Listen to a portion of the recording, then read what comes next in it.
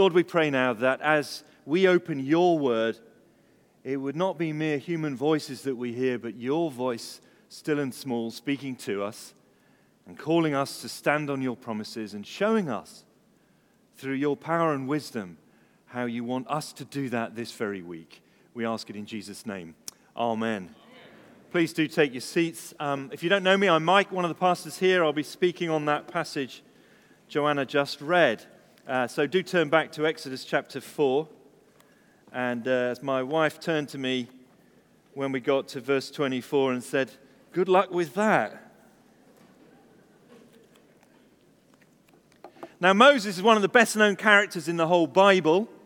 Most people have heard of Moses in the world, and this story of the liberation of the Israelites from slavery in Egypt is one of the most famous. Hollywood has found this story worth telling more than once. We should have a picture coming up on screen now. Older members will remember Charlton Heston in the Ten Commandments in the 1950s. There he is. Powerful, massive beard. That's what I'm aiming for. That's Charlton Heston. And then some others, maybe millennials will remember this. Next cartoon from DreamWorks, The Prince of Egypt. And there's the younger Moses with Pharaoh in the background. And then more recently, Ridley Scott, the director of Gladiator, has turned his hand to it. And this is Exodus, Gods and Kings. It's on Amazon Prime at the moment. I can't vouch for its historical trustworthiness. There is a plague of crocodiles, interestingly, that isn't in the Bible. But there's Christian Bale. Batman turned to Moses. One critic described it as a numbing and soulless spectacle of 3D imagery run amok. Ridley Scott's Exodus, Gods and Kings presents an enduring tale by pummeling us over the head with it. You've got to be your own judge of these things. But notice how these images all conjure up strength and courage and heroism.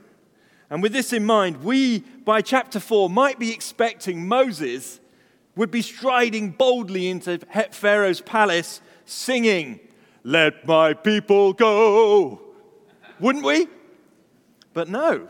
Instead, we meet him still out in the wilderness. 2 whole chapters are devoted to mostly a conversation with the Lord.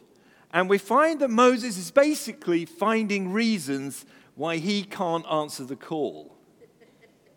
We've had some of this before. In chapter 3, God appeared to Moses as an angel, the angel of the Lord, in the midst of a bush that burned with fire but didn't burn out. God said he had seen the plight of his people and he was resolved to do something about it. So Moses surely was thinking, good news so far. And then he heard some words that would make his heart sink. Chapter 3, verse 10. "So now, go. I'm sending you to Pharaoh." Go. Walk out the door. Don't turn around now. You're not welcome anymore. And he's just thinking, whoa, whoa, whoa, whoa. You know, someone's got to save them. So he began with 2 queries. Chapter 3, verse 11. Who am I? And the answer was, who I am. God isn't really interested in your qualifications. He's interested in telling you he's the one who can do it. And so Moses came up with his second response. Well, chapter 3, verse 13, what am I going to tell them? Will they listen to me? Will they really believe me? And God responded to that issue magnificently. He gave Moses his personal name. Had a great conversation with someone in the well earlier this week. Why does God have so many names? The answer is God has many titles, but only one name. So one of his titles is God, the Lord. But he has only one personal name, which is Yahweh, and it means I am who I am. I will be what I will be. The living God. He draws his being from no external source. Just think about everything else in all creation. Every creature is made what they are made to be, and creatures grow to be what they weren't before. You're not what you were 30 years ago. Creatures are now what they will not be at some point in the future. We will decline and fade and cease. But he is what he is, and he always will be what he will be, and he always has been, and he alone. That is his name, Yahweh. Alexander Maclaren, a great preacher from a former time, said, "Lifted above time and change, self-existing and self-determined, he is the fountain of life, the same forever. This underived, independent, immutable being is a person who can speak to men and women and can say, 'I am.'" The burning bush itself is a visual illustration of that name. God exists and he doesn't burn out. And he is burningly holy, and yet he wants to be here and near to us. So does Moses in chapter 3 have enough to go on? Here in chapter 4 we find him making further protests, and you can't avoid the impression he's trying to wriggle out of the job in the most polite way. In fact, by the time he reaches his fifth objection, it is clear that he's very reluctant to take up this challenge. Remember, he has failed in the past, and that was when he was a younger man. He tried it on his own. He was a freedom fighter at the peak of his powers. He ended up running for his life and has been hiding in exile ever since. And now he's older. He feels weaker. He's basically an Arab shepherd. He's no longer familiar with the palaces of Egypt. It would hardly be surprising if he'd lost his fight, would it? Now, what is really going on here in this story? How does it apply to our lives? The root of all this is trust. Can Moses trust the Lord when he calls? Can you? When God comes down into your life and he moves the furniture around, God always calls you to serve him in some way or other. The word worship means serve. And he calls all of us like that. And you may find yourself feeling unprepared. You may find yourself feeling out of your depth or scared or insecure. You know your own weaknesses, don't you? You know your limitations. You know your past failure. And you may fear what God's call is going to mean for you. What could the repercussions be for your life, for your comfort, for your career, for your finances, for your relationships? If you follow when he calls, can you trust the Lord? Now, we are really getting into an important subject here, and I want to spend some time on it this morning. It's the subject of doubt. And we need to spend some time on doubt because we don't talk about it enough in church.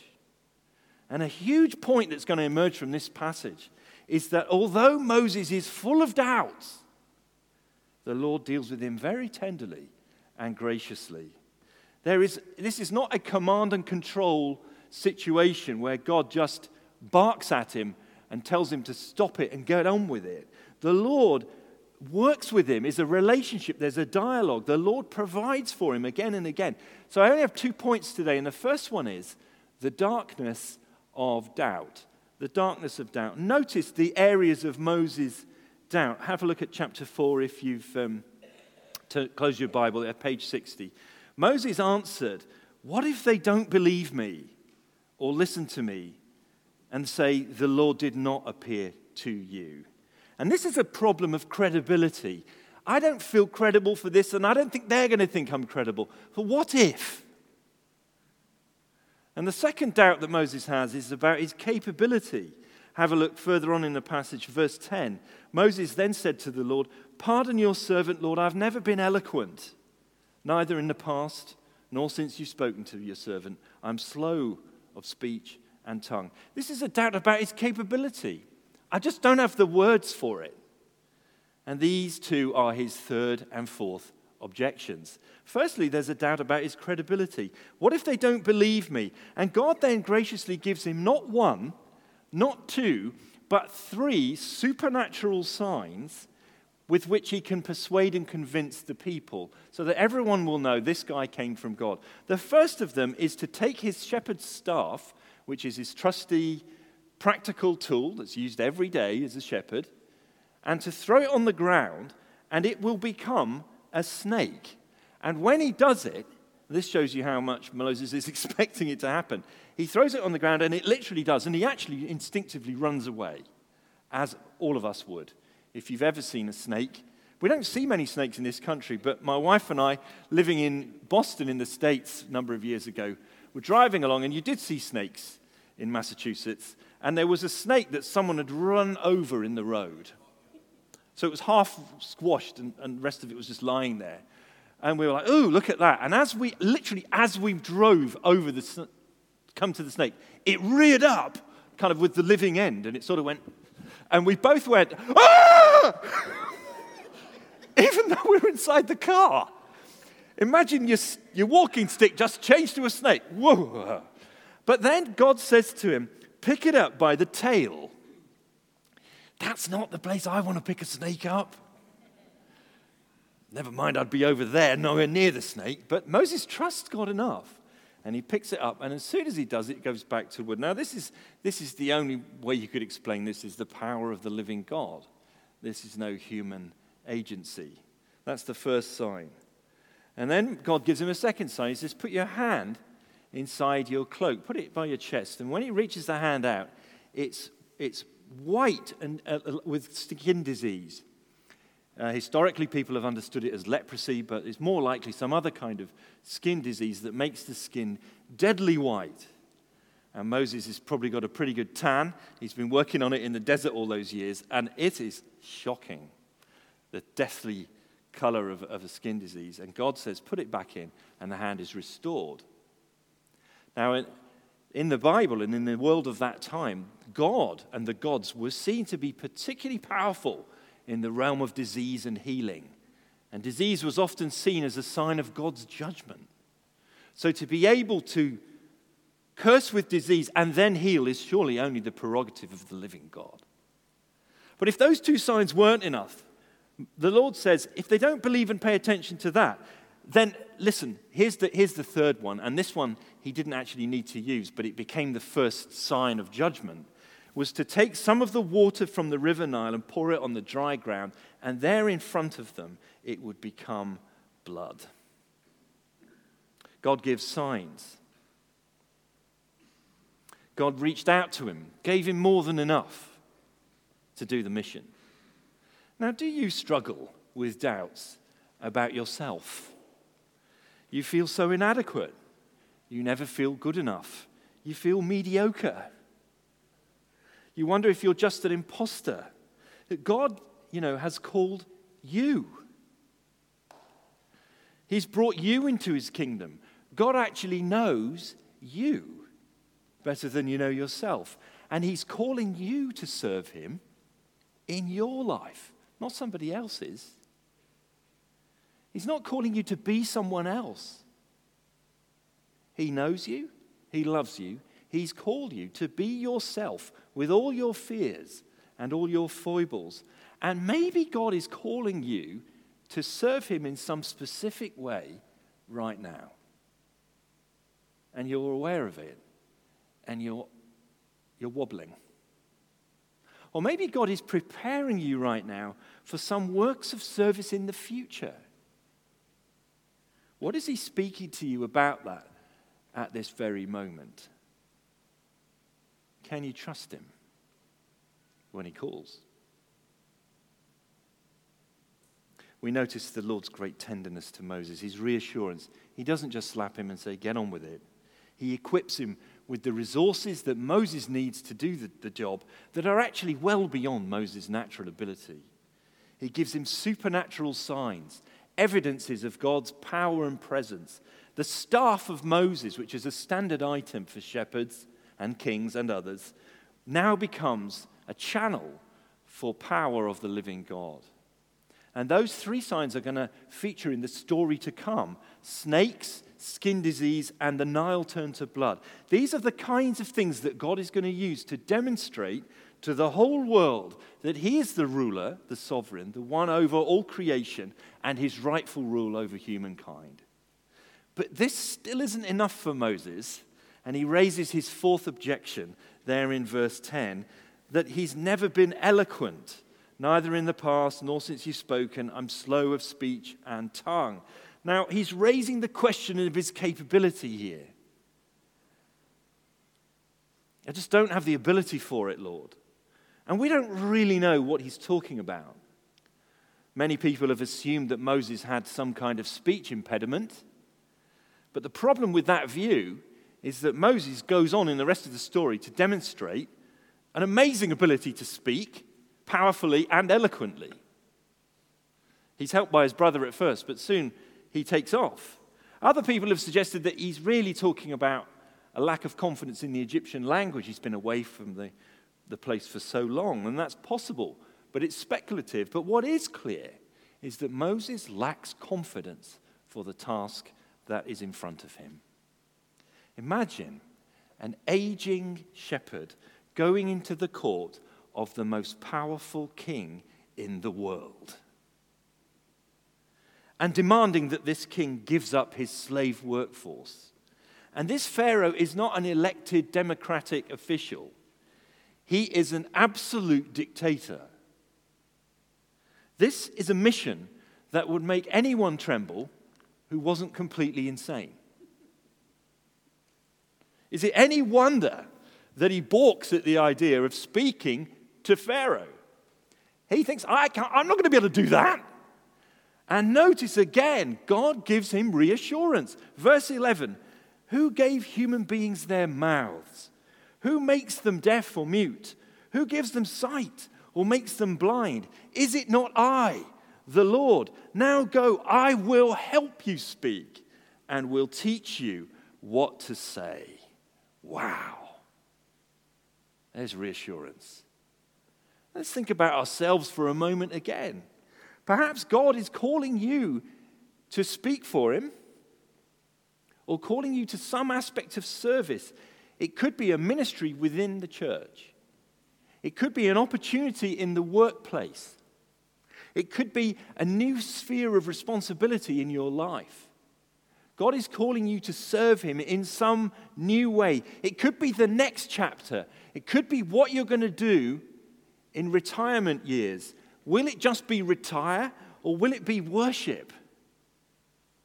And you sense that this new thing could be a fruitful place to serve King Jesus, but you've got such great doubts about your ability to do it.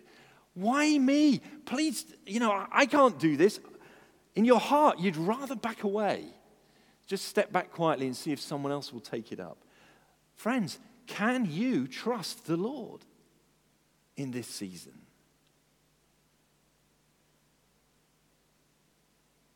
Let's look at what the Lord said to Moses. I will help you. I will help you speak. I'll teach you what to say. You can do it, not in your own strength, but in mine. So there's doubts about credibility. There's doubts about capability. And then there are lots of other kinds of doubts. Os Guinness is a British thinker who worked in America for many years at something called the Trinity Forum. And his work was to help business leaders and political leaders and others to relate contemporary issues to their Christian faith. He wrote a book called God in the Dark, How to Understand and Resolve the Dilemmas of Doubt. And I heartily recommend this book to you. Guinness identifies lots of different ways that Christians doubt, and he explores them in seven chapters. There's doubt that comes from just being ungrateful. There's doubt that comes from us having a faulty view of God. There are doubts that come from weak foundations. There are doubts that come from unruly emotions. There are doubts that come from old wounds in your life, hidden conflict from your past. There's doubt that comes from a lack of commitment. There's doubt that comes from just not growing enough. There's doubt that comes from inquisitiveness or impatience. But the first chapter in the book is entitled, I Am, Therefore I Doubt.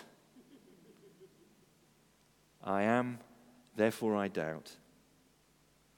He writes that the world of Christian faith is not a fairy tale, make-believe world, question-free and problem-proof, but a world where doubt is never far from faith's shoulder.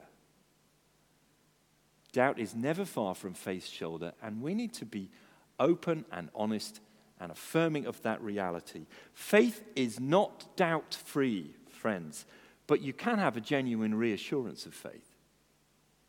We need to understand our doubts, not run away from them. A healthy understanding of doubt will protect us and safeguard against our faith collapsing.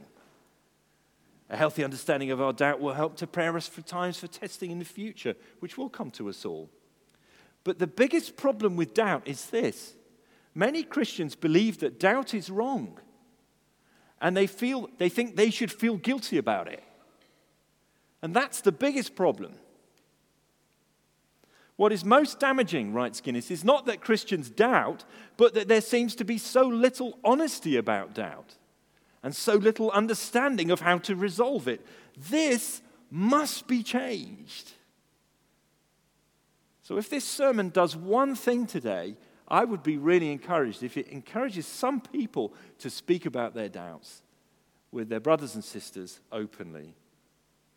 Because ultimately we don't believe in a bunch of ideas. We believe in a person. The key to our faith is that we're trusting a person. We either trust or don't trust the Lord. Can you trust him? But if you believe it is natural to doubt, it's what you do with your doubts that's the issue. Your doubt is an opportunity, friend, to go deeper in your faith. Your doubt is an opportunity to strengthen the bonds of this community of believers. Your doubt is an opportunity to grow in your relationship with God. That is the potential. But here's what often happens with our doubts. Guinness writes that once he was traveling in southern Europe and he witnessed the proverbial sight of a peasant beating his donkey. The peasant was walking behind, driving the donkey on, and huge bales of firewood were strapped to its back. But the donkey forced its way up a steep little path that served as the village street. Gradually, it slowed down, exhausted. Spurred on again by a stream of oaths, it staggered a few paces further and sank to the ground defeated and lay there panting in the relentless sun. It was then that the peasant beat it and beat it and beat it. Many Christians treat faith like that. Believe this. Stop doubting. Believe more firmly. Warnings are piled onto faith's back until it can take no more. Cajolings then give way to threats, and threats to the big stick until, undernourished and overloaded, their faith sinks to the ground and expires. Friends, let's acknowledge the darkness of doubt and share it with each other and grow together and walk in the light. How are you doing with your doubts? Can you trust the Lord? Now, doubt isn't wrong even of itself. It's natural. We all experience it, and as I've just said, it's an opportunity for growth. But, second point, and more briefly, there can come a point where we cross a line. And that's when doubt can lead us to disobedience. And these things are very different. They're separate. We've got to make sure we understand the distinction. Doubt is natural. It's part of the life of faith. I am, therefore I doubt. But disobedience, disobeying God, is dangerous to your soul's health. And so my second and last point is the danger of disobedience, because we come to Moses' fifth and final objection where he crosses the line. Look at verse 13. But Moses said, "Pardon your servant, Lord. Please send someone else." Okay, now we've got underneath all the polite objections to the real heart, which is this. Ask someone else. I just don't want to do it. And notice here we've gone beyond doubting to straightforward disobedience. And the Lord has been so patient. But in verse 14, he has a different reaction. And it's understandable. Then the Lord's anger burned against Moses. And he said, "What about your brother Aaron the Levite?" God has been so patient. And now he's angry. But even here, he offers Moses more help. And the Lord knows that Aaron is on his way to visit his brother. He's coming out of Egypt to see him. And he says, "I will provide you with your brother, who's 3 years older, and he will walk alongside you in Pharaoh's palace, and there'll be a partnership, there'll be a team. And at first, Aaron will be the one doing the talking. A strong aid, an ally by his side in the vulnerable place." So Moses, hearing this, says he will go, finally. In verse 18, he goes back to his father-in-law, and he plans to relocate the entire family. At last, you say, we can get on with the job of rescuing the Israelites.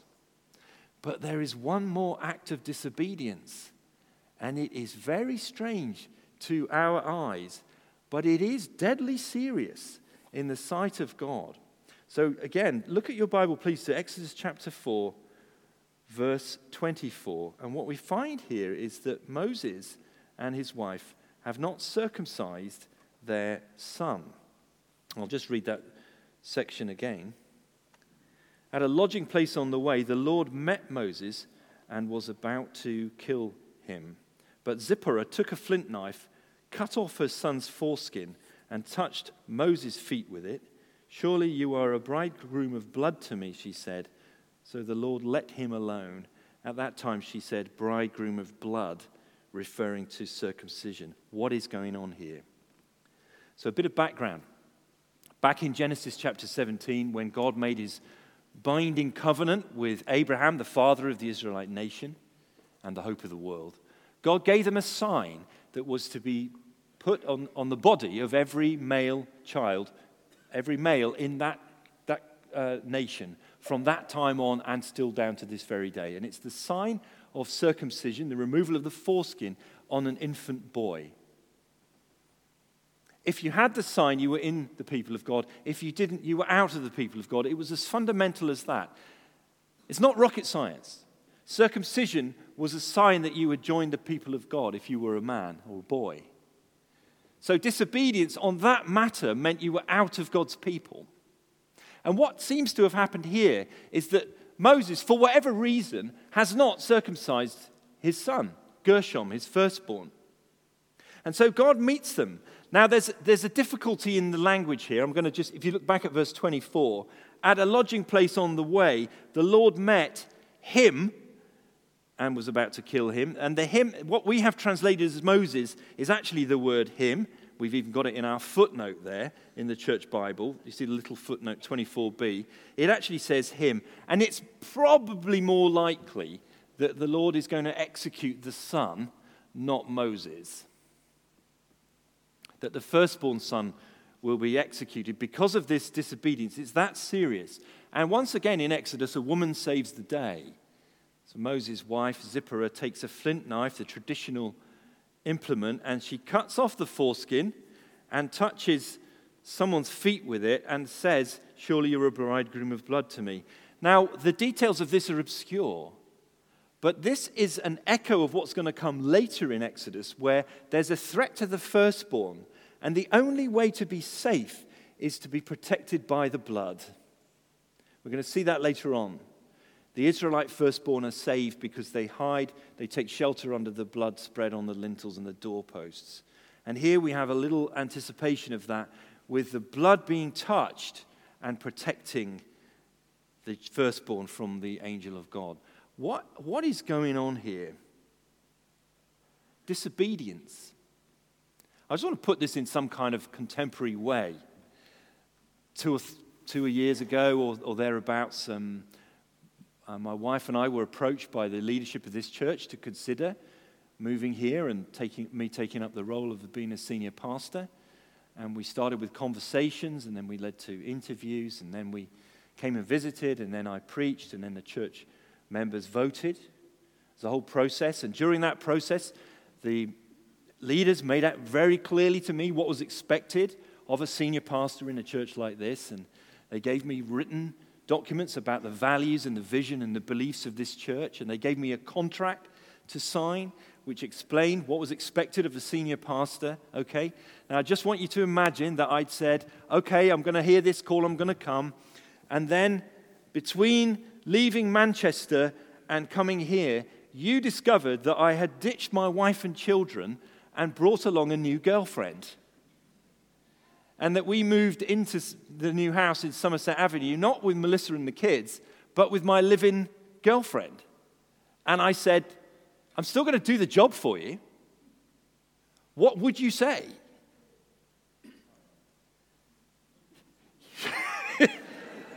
How did you? He knew the answer. I would not have been allowed to preach one sermon here on a Sunday. Because that level of disobedience in my promises to my wife and children is utterly disqualifying for a senior pastor of a church. No question. Anybody would see that. And that's what's going on here. There is absolutely no way that Moses is going to come and lead the Israelites, and the one thing that demonstrates that they are God's people is that their male children are circumcised, and he hasn't even done it. It's just no way. It's terrible disobedience. We don't know why. Is he headstrong, foolish, scared? We have no idea, and it's only Zipporah's action that protects death from visiting the family. Now, there are things in our lives that lead us not just to doubt, but to be disobedient. What about you, brothers and sisters? Has your doubt crossed the line into actual, deliberate disobedience of God? When it comes down to it, trust and obedience are two sides of the same coin. Why do you lie? You lie because you're afraid of the consequences of telling the truth. Why are you afraid of telling the truth and those consequences? Because you don't trust that God will really look after you if you tell the truth. I was talking to a man yesterday who runs a business here, gardening business, and every one of his contemporaries who don't know the Lord would run their own home projects through the business and call that work and thereby avoid lots of tax. He said, I can't do that. So he is worse off as a result. But he's confident to do it because he believes the Lord will provide for him financially. Why do we steal? Cheat the tax man? Because we don't trust God enough to tell the truth. Why do you lust? Why do you have inordinate desires for some things or people that are beyond healthy? Has doubt crossed the line? And one of the biggest areas of this in our culture is the whole area of sexuality. It seems absolutely insane to most people in our culture that sex should only be reserved for one kind of relationship, which is a man and a woman bounded together for life until death do us part. And that sexual activity outside of that is against God's declared intention and therefore sinful. It seems absolutely insane to most people that should be the case. And so, as a Christian, if you are not in that kind of relationship, or if you are in such a marriage relationship but the sexual side isn't functioning intimately, you are tempted to doubt, and your doubt to go into disobedience in certain ways, through addiction, through solo sex, through infidelity, whatever it may be, because you don't fundamentally trust God to look after that aspect of your life. Can you trust the Lord? And the answer is, you really can. And the proof of his reliability is not in your own strength of will and obedience. The proof of God's trustworthiness is the one who was given the most dreadful task in history, and he followed it through to the end. His name was Jesus. In the Garden of Gethsemane, Jesus heard the call of God, and he knew he was going to the cross, and Jesus was so distressed that his face, the blood vessels in his face burst, and sweat like drops of blood fell from his face, and he said, "Lord, if it be your will, let this cup pass from me. Even so, not my will, but your will be done." And he was obedient to the task. He endured Gethsemane and went to the cross. On the cross, he was forsaken by God. He cried out, my God, why have you forsaken me?" He was obedient to the end. And in light of Jesus' obedience to his call, his faithful service, we now know that God is absolutely, irrevocably, unshakably committed to us. If he did that for you, won't he do everything else? Let's pray.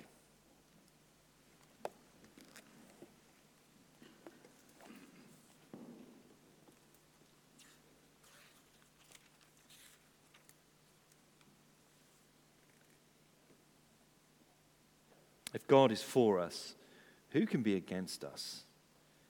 He who did not spare his own son, but gave him up for us all, how will he not also, along with him, graciously give us all things? We are more than conquerors through him who loved us. Neither death nor life, neither angels nor demons, neither the present nor the future, nor any powers, neither height nor depth, nor anything else in all creation will be able to separate us from the love of God that is in Christ Jesus our Lord.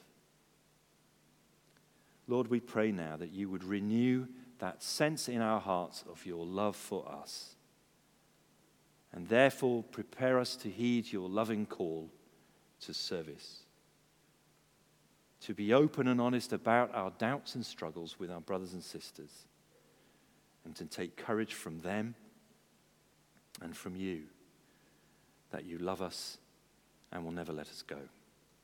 Amen. We're going to sing at least one old song called Trust and Obey, which turns some of those thoughts into musical worship. So when the musicians begin, let's stand and sing.